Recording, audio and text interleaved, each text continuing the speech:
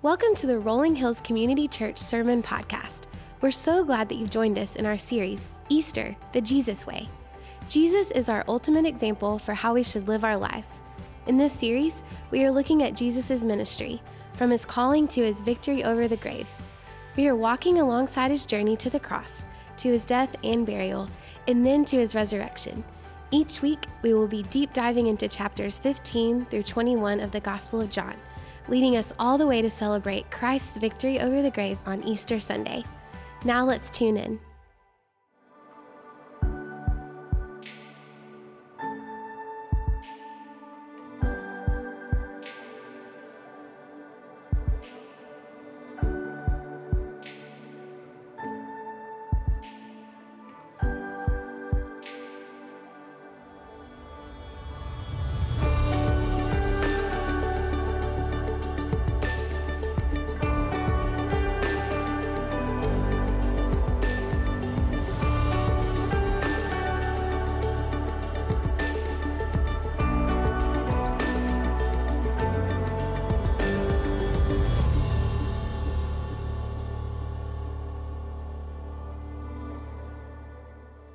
Well, good morning. My name is Chase, and I am the family pastor here at Rolling Hills. And so I work with a team of people that works from preschoolers through high schoolers. They're really talented. They care about the next generation, and they care about equipping parents. So grateful to be here. Just a couple weeks ago, I celebrated my 12th anniversary here at Rolling Hills. 12 years being on this journey and seeing God do amazing things in the past 12 years all over the world has been truly incredible. It's grateful to be at the Nashville campus.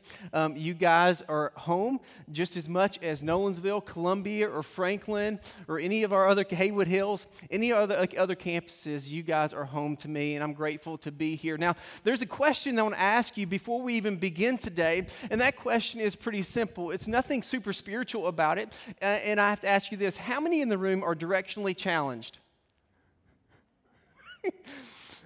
Like you need a map to go everywhere. Or how many in the room are sitting next to somebody who's directionally challenged? They just didn't want to admit it, but you're like, yeah, no, anywhere we go, they get lost. Or you may be a person in the room that no matter if you're lost, let's say you're going somewhere and you're lost, you're the person who will not ask for directions. Nothing became truer than a few weeks ago whenever we did a thing. My family and I did a thing. And this is a thing, apparently a lot of people do it, but I've never been to a Costco before. Like, have you? I've never been. And we were like, let's get a Costco membership, and that would be a great idea. So my first experience with Costco was my wife giving me a list of things to get with a 2-year-old daughter. And so I went to Costco. I was pretty excited about it. I've never been. I've heard stories about it. But we pulled in the parking lot, and it took me 30 minutes to park at Costco. I was like, what is going on at Costco these days? Apparently, it's like that all the time.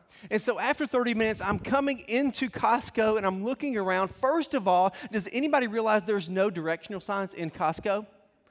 There's nothing telling you where the milk is, okay? And so the first 15 minutes, I'm just like, I don't know where to go. And I've got nothing in the cart. I don't know where things are. And you know what I found out? I have a pride inside of me that says I can't ask for directions, especially the new guy in Costco. I'm not going to ask for directions. I'm the new guy. I'm going to figure this thing out. How hard could it be? I spent an hour in Costco. I left there with 3 items, a hot dog and a slice of pizza, and I've never been back since. Like, that's the last time I'm going back. In fact, my wife said yesterday, you want to go to Costco? I said, nah, no way.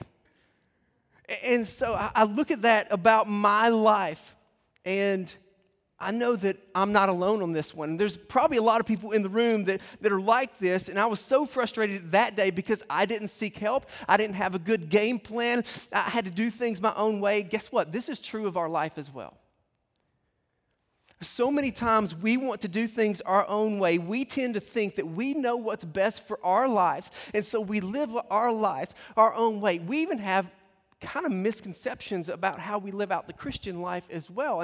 And what we're going to do this series, what I believe is that we tend to do things our own way, the Chase way, and what would it look like to do things the Jesus way?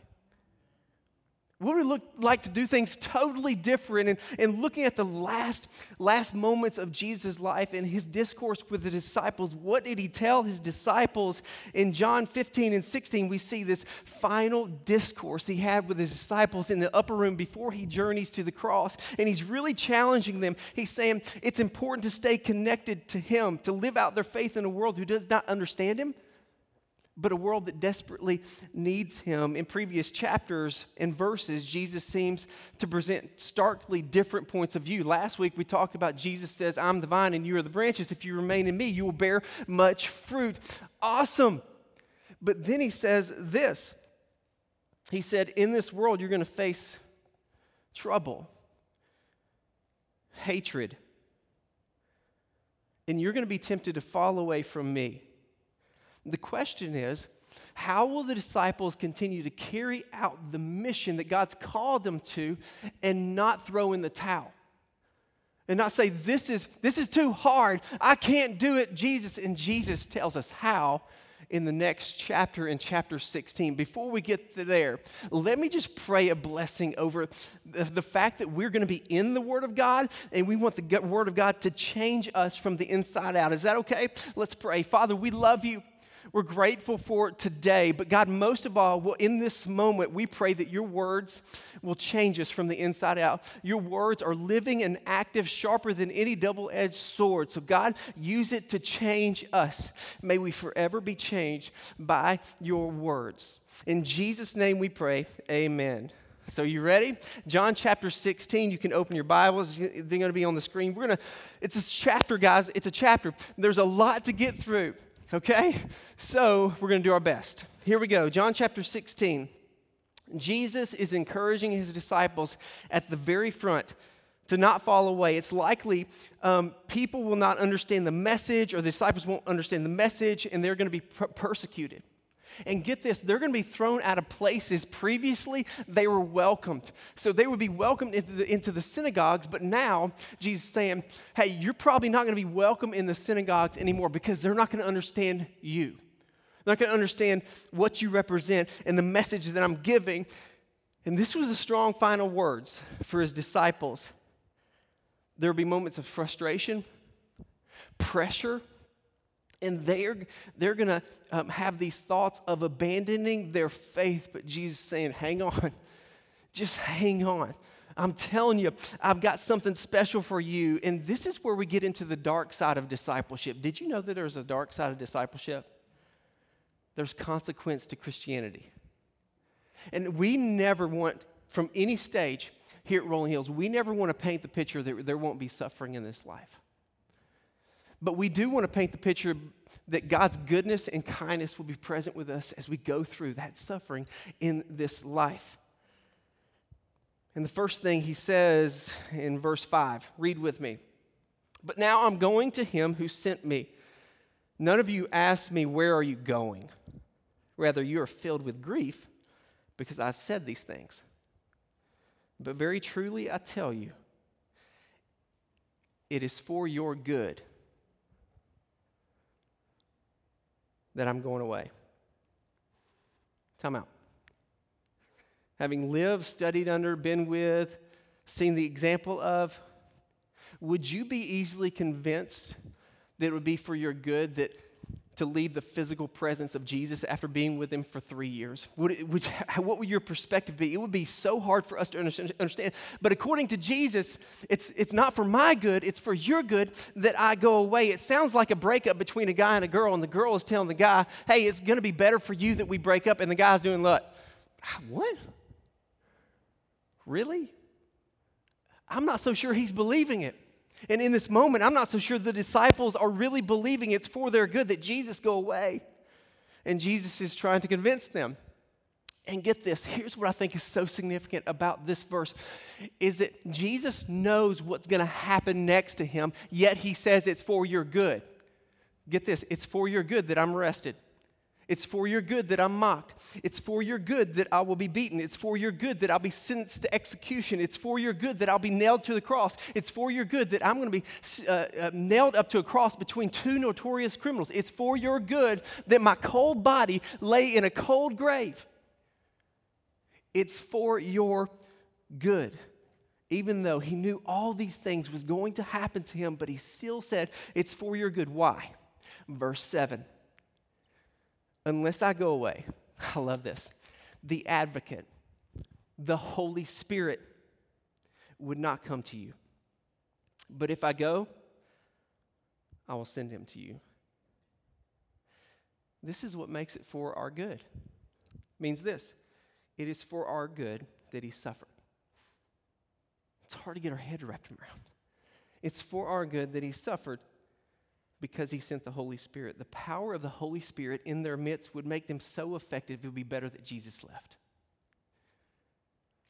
The same is true today. This is what the Holy Spirit does in John 14, verse 26. But the advocate, the Holy Spirit, who gives the fruits of the Spirit, by the way, love, joy, peace, patience, kindness, goodness, faithfulness, gentleness, and self-control, all those things that represents the fruit of the Spirit, the Holy Spirit gives those whom the Father will send in my name, will teach you all these things and remind you of everything I've said to you. Peace I leave with you, my peace I give you. I do not give as the world gives. Do not let your hearts be troubled, and do not be afraid. Here's what I love. This is foundational to our faith. In the Old Testament, we see that the presence of God was found in a place, in a temple. In fact, the Holy of Holies was the presence. Only a few people were allowed to go in the Holy of Holies. Then we get to the New Testament, and Jesus says, I want to give you a new covenant. I've not come to abolish the law. I came to fulfill the law, and now I am the presence of God. He's the physical presence of God on this earth. But Jesus said, wait, I'm not done, because it's not just about the physical presence of Jesus. He said, I'm going away so that God will live in each and every one of my people. So this connection to God is not through a place, it's not through a person, but it's in each of us. That's how the Holy Spirit is working in each of us. Our bodies are temples of the Holy Spirit. Here's the point. The Holy Spirit lives inside of you to help you experience peace in the presence of God. So now here's the question. Is the presence and the power and the work of the Holy Spirit in your life so real, so good, and so precious that you say it was worth it that Jesus left? If you're a follower of Christ, a disciple, you are born again, and you have the Holy Spirit, but the question is, how much of you does the Holy Spirit have? Do you regularly, consciously allow him to fill your life, to work in you, to use you? How long has it been since you sat down with God and says, I need you to fill your Holy Spirit with me fresh today? Fresh today. I think that should be on our to-do list every day. Fill me today. Allow me to sense your presence in a very real, practical way today. Then he continues about the Holy Spirit. Because the interesting thing about the Holy Spirit that you may not know is the Holy Spirit not only speaks to the believer and equips the believer, but also the Holy Spirit is speaking to non-believers. And this is what Jesus says about the Holy Spirit. When he comes, he will prove. That word prove means to convict. He will convict the world to be in the wrong about sin, righteousness, and judgment. About sin because people do not believe in him. And about righteousness because I'm going to the Father where you can see me no longer. And about judgment because the prince of the world now stands condemned. So get this. The Holy Spirit convicts the world of sin, righteousness, and judgment. The word convict is maybe a little broader than you may think. We think about the word convict and we think about a judge throwing down the gavel. In fact, we call those who are incarcerated, what do we call them? Convicts. Because they've been convicted of a crime. But I think it goes much deeper than that. As we look at the word, convict also means to expose, refute, or convince. The Holy Spirit convinces someone of their need for a Savior, for their need for Jesus. And get this, he uses us as instruments to share Jesus but let me save you some worry. Let me save you a burden, because it's not us that does the work. It's the Holy Spirit that convinces somebody of their need for a Savior. Our job is simply to share Jesus with people. And some of you might have a real and exciting story about the day that became real to you, that you finally understood your need for a Savior. And before that day, you might have thought of God, that there's somebody out there, that He may have been creator in your life, or He may have been the creator, and you should do good things because He's creator. And that may have been true for you, but there was a day when you realized of your desperate need for forgiveness through the work that He did on the cross. That's called substitutionary atonement. The work that Jesus did on the cross, He shed His blood for the penalty of sin. In other words, you move from this might be a good idea to I need His forgiveness. Right? That happened for several of you in the room. You finally realize, man, I'm in desperate need for a Savior. It's like this. When you're flying on the airplane, and we did this a couple weeks ago. We flew on there. Remember it was real windy? And I was in a plane whenever it was real windy. And in fact, it was like we left Orlando at 11:35, and we didn't land in Nashville till 7 p.m. That's how crazy it was. And so we went back to Birmingham, landed in Birmingham. People were throwing up all over the plane. It was awesome. And so it's like this. You get on the flight and you listen to the flight attendant, and they're trying to give safety measures and instruction. How many people are listening in that moment? Zero. You look around and there's nobody. People have the headphones in. People are looking down, reading. Nobody's listening. But the moment there's turbulence and the flight instructor comes on there and says, hey, safety measures again, guess what you're doing? You're listening. It's the same lecture, but you hear it differently. And I believe this is what the Holy Spirit does in our lives. There's a time where the Holy Spirit alerts us to the dangers of the heart, telling people that they need Jesus. That's the work of the Holy Spirit, and that's amazing. Guess what this only makes me want to do? Pray for those to hear the voice of the Holy Spirit. And that should be a part of our story there. Then Jesus moves forward, and he says the Holy Spirit will guide you in all truth, expose darkness, lead you to live in truth. The Holy Spirit will be your guide, even when you don't know what's next. That's amazing. And then he turns back to his disciples, and I love this because they're still not understanding. They're still not getting it, as I would be, by the way. And then he says in verse 16, in a little while you will see me no more, then after a little while you'll see me.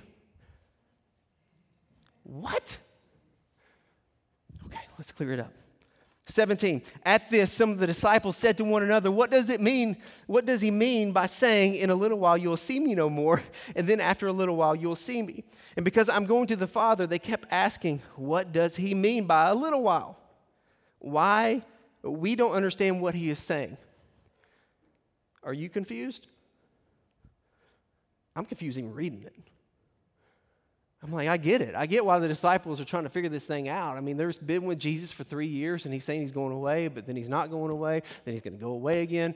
You're like, okay, clear it up for me. Verse 28. I came from the Father and entered the world. Now I'm leaving the world and going back to the Father. Let me draw pictures for you, okay, guys?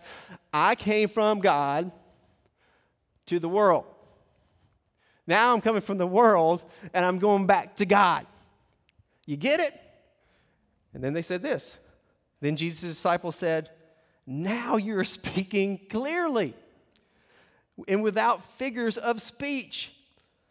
Get this. I don't want us to miss this. I think this is so good. Now we can see and know all things, and that you do not even need to have anyone ask you any questions. This makes us believe that you came from God. Two things happen here that I think are so significant. Two things happen to make it plain to the disciples, and two things happen in our life to make it plain for us to understand God. The first thing is this: they increased in their knowledge. Increase in knowledge. See that you know. They increased in the knowledge of the workings of God. We know that you know what you're talking about. And the second thing was this: increased their faith. They believed. There is a correlation between knowledge of God and growing in your faith. Times of growth in faith have always been intertwined with growing in our knowledge of God, for the promises of God, for the work of God, for His character. And when we grow in those things, what I notice about my life is I tend to grow in my faith. When I grow in the knowledge of God. And if you're saying in the room, I want to grow in my faith, well, I would say this: go deeper. Study God's Word. Understand about His promises. You see, if you want to grow, there's a correlation, but don't be mistaken, because this can happen. It's your next point. Knowledge without action is meaningless. Let's not forget that. As a church, let's not forget that. We don't want to be people who are puffed up with knowledge and become spiritual bobbleheads. Like you're walking around with little bodies with big old heads. Like it's like you're taking protein, right? And there's a reason why you take protein, to gain muscle. But what happens if you just take protein and you don't do the work that it takes to exercise? What happens? You get big. You're just taking protein. You gain a ton of weight without activating this exercise. This is how people get spiritually obese these days. People are just want to be fed, just feed me, without activating their faith. Exercising faith is how we develop our spiritual muscles. Got it? And then we get to verse 31. And he says this: Do you now believe? There's some commentators that say that was more sarcasm in his question. Do you now believe? Maybe sometimes one commentator said that, hey, this is more sympathetic. You now believe? But this is what he says. He now believed. Just now, the clear thing is that Jesus, He's long-suffering with His disciples. His thick-headed disciples were in the 11th hour. We were minutes away from His arrest, and they are just now understanding this. They watched a dead person come to life. Jesus calls out Lazarus, and dead person, they watched it with her. They watched Him perform miracles. They watched Him walk on all these things, and they're just now understanding it. And before I catch myself getting all perched up and saying, well, how can they? How could they do that? I have to really look in the mirror myself. Because there are moments when God is telling me about His promises and I'm slow to believe. When He says, I'm with you, don't worry, don't be distraught. And I'm like, yeah, but you don't know how things are right now. You don't know the things that are going on in my life. They're really hard. You don't know the confusions and the questions that I have. And He's there to say, I'm going to be with you. I'm going to give you strength. I'm going to be your help. I'm going to carry you through the end. I'm faithful to my word, and I'm faithful to my character. As much as I want to shake my head to the disciples, I've got to shake my head to myself, and I've got to look in the mirror and say, God, how many times have I done that about your promises, about your character, and about your word, where I don't believe it? What would it take for me to believe in the promises of God, no matter what's going on in this life? What I love about Jesus, He doesn't walk away from them. He's so patient with them. He's so kind with them, just as He's patient and kind with us. Then He says this in verse 32. A time is coming, and in fact has come, when you will be scattered each to your own home. You will leave me alone. Yes, I'm not alone, for my Father is with me. He's saying, look, I'm going to go to the cross, and all of you guys are going to be scattered to your own homes. You're not going to be with me. And you may think that I'm going to be alone, but that's wrong. That's not true. I'm not alone, for my Father is with me. The reality will be this strength. It'll be that sustains Him in his darkest hour, whenever He was mocked, whenever He was persecuted, whenever He was flogged. There would be no allies in the room, yet He would not be alone. And what I love about what He's doing for us and the promise of the Holy Spirit is it is for our good that Christ goes away, because those who are in Christ will never, ever be alone because of the finished work of Christ. Because of the presence of the Holy Spirit, we will never, ever be alone. You may feel like the world is against you. You may feel like you're being attacked. You may feel like there's an injustice in this world. Despite all those things, you are not alone. That's the storyline of the Bible, that God is near, that God is present, that God will never leave you nor forsake you. Yes, you'll have difficulty. Yes, you will go through pain, but you are not alone. The God of this universe will sustain you. He'll be present, and he will strengthen you. And then he gets to verse 33. One of my favorite verses in all of the Bible. He said, I've told you these things so that in me you may have peace. In this world, you will have trouble, but take heart. I have overcome the world. Let's rest in that for a second. Because he's saying the reason why I'm laying out these teachings to you is so that in me you would have peace. Get this. Peace is not the absence of conflict. It's not. So you can't get rid of conflict, confusion, or by simply changing your situation. It just won't happen. As hard as we try to eliminate conflict, there's always something that disrupts that thing. Like for me, the example of going on a trip. We left early at 11:35. We had a 5 o'clock p.m. flight. We're like, we're going to get home early and leave at 11:35 so we can land a little bit earlier and get home. All those plans got changed, got wrecked. As hard as we try, there's always something, there's always someone that will disrupt our day, disrupt our plans, and disrupt our ideas of what this life should be. There's always something, a canceled flight, or you sit in traffic for hours, and that frustrates you because you were on time, but now you're not. Get this, that verse, it says, you will have trouble. That's going to happen. The second thing it says, you may have peace. It's not a guarantee. You may have peace. It's available to you. It's yours if you want it. If you pursue it, you have to fight for peace. You have to battle for peace. This peace will not come naturally. What comes naturally is what? What comes naturally is anxiety. What comes naturally to us is pressure and fear.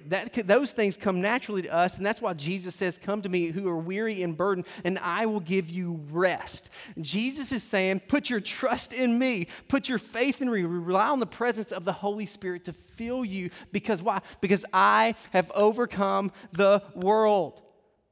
I think Jesus is constantly reminding his disciples of this. Because he's preparing them for a time he's not going to be physically present. See, God's presence gives us peace because he has overcome the world. The Lord desires for you to have peace. You know what he doesn't delight in? Our anxiousness. He doesn't delight in our fears. He doesn't delight in our denial of reality. What he delights in is when we seek and find rest in him. And that's what he's telling his disciples. Seek and find rest. All the promises he's given in the midst of them leaving are aimed at their peace. He wants them to have inward peace. And Jesus is saying, seek me, run to me, abide in me, and I will give you rest because I have overcome the world. Guess what? He's already won. He's already won. And as we look in, as I was thinking about this idea of overcoming the world and having peace, there was a story that came to mind. And his name is Horatio Spafford. Let me show you a picture of Horatio Spafford. Some of you may know who he is, but I thought it was worth telling his story today. Horatio Spafford was a businessman.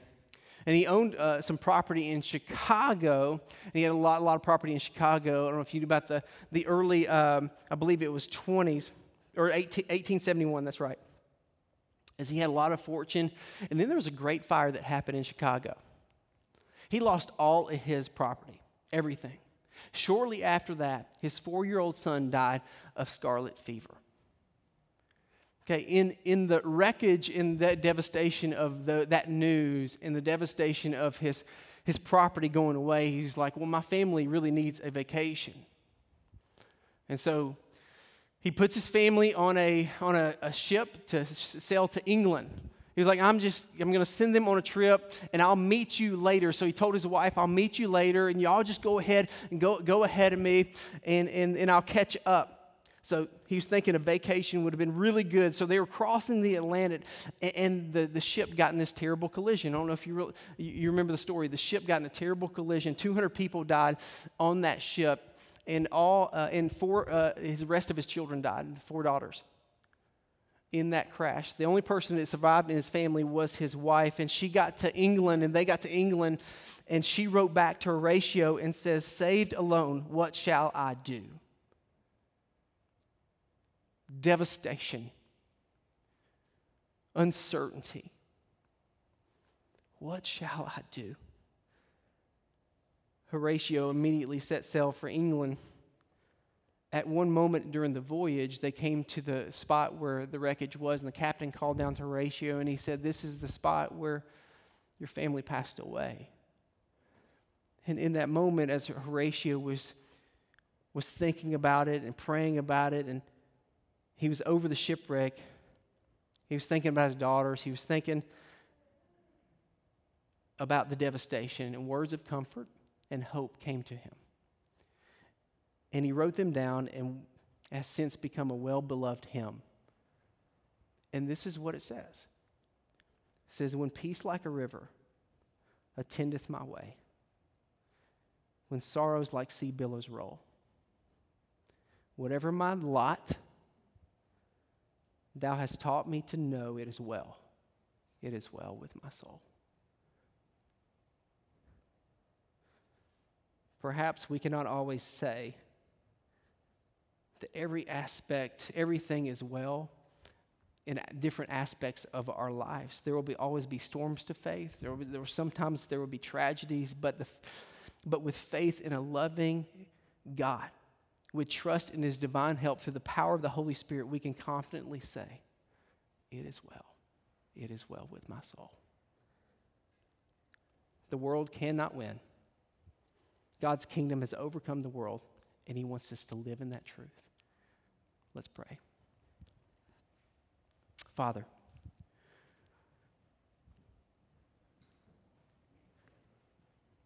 it is well with our soul. When we live in your peace, when we live in your presence, when we realize that we have your power within us. The power of the Holy Spirit that lives in all who believe in your Son Jesus and the sacrifice that you made on the cross lives within each of us, and we can tap into that power today. God, may we live in your presence. Fill us with your presence. May it fall fresh on us today as we live out the life you've called us to live. God, you placed us on this world for a reason. God, help us to make you known on this world. Help us to live in the peace so that the world around us will see that there's hope. There's hope in Jesus.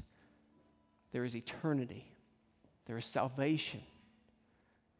And God, we pray for those who are lost, that have lost their way. We pray that the Holy Spirit would convict them, convince them, expose those things that would make them fall in love with you, Jesus.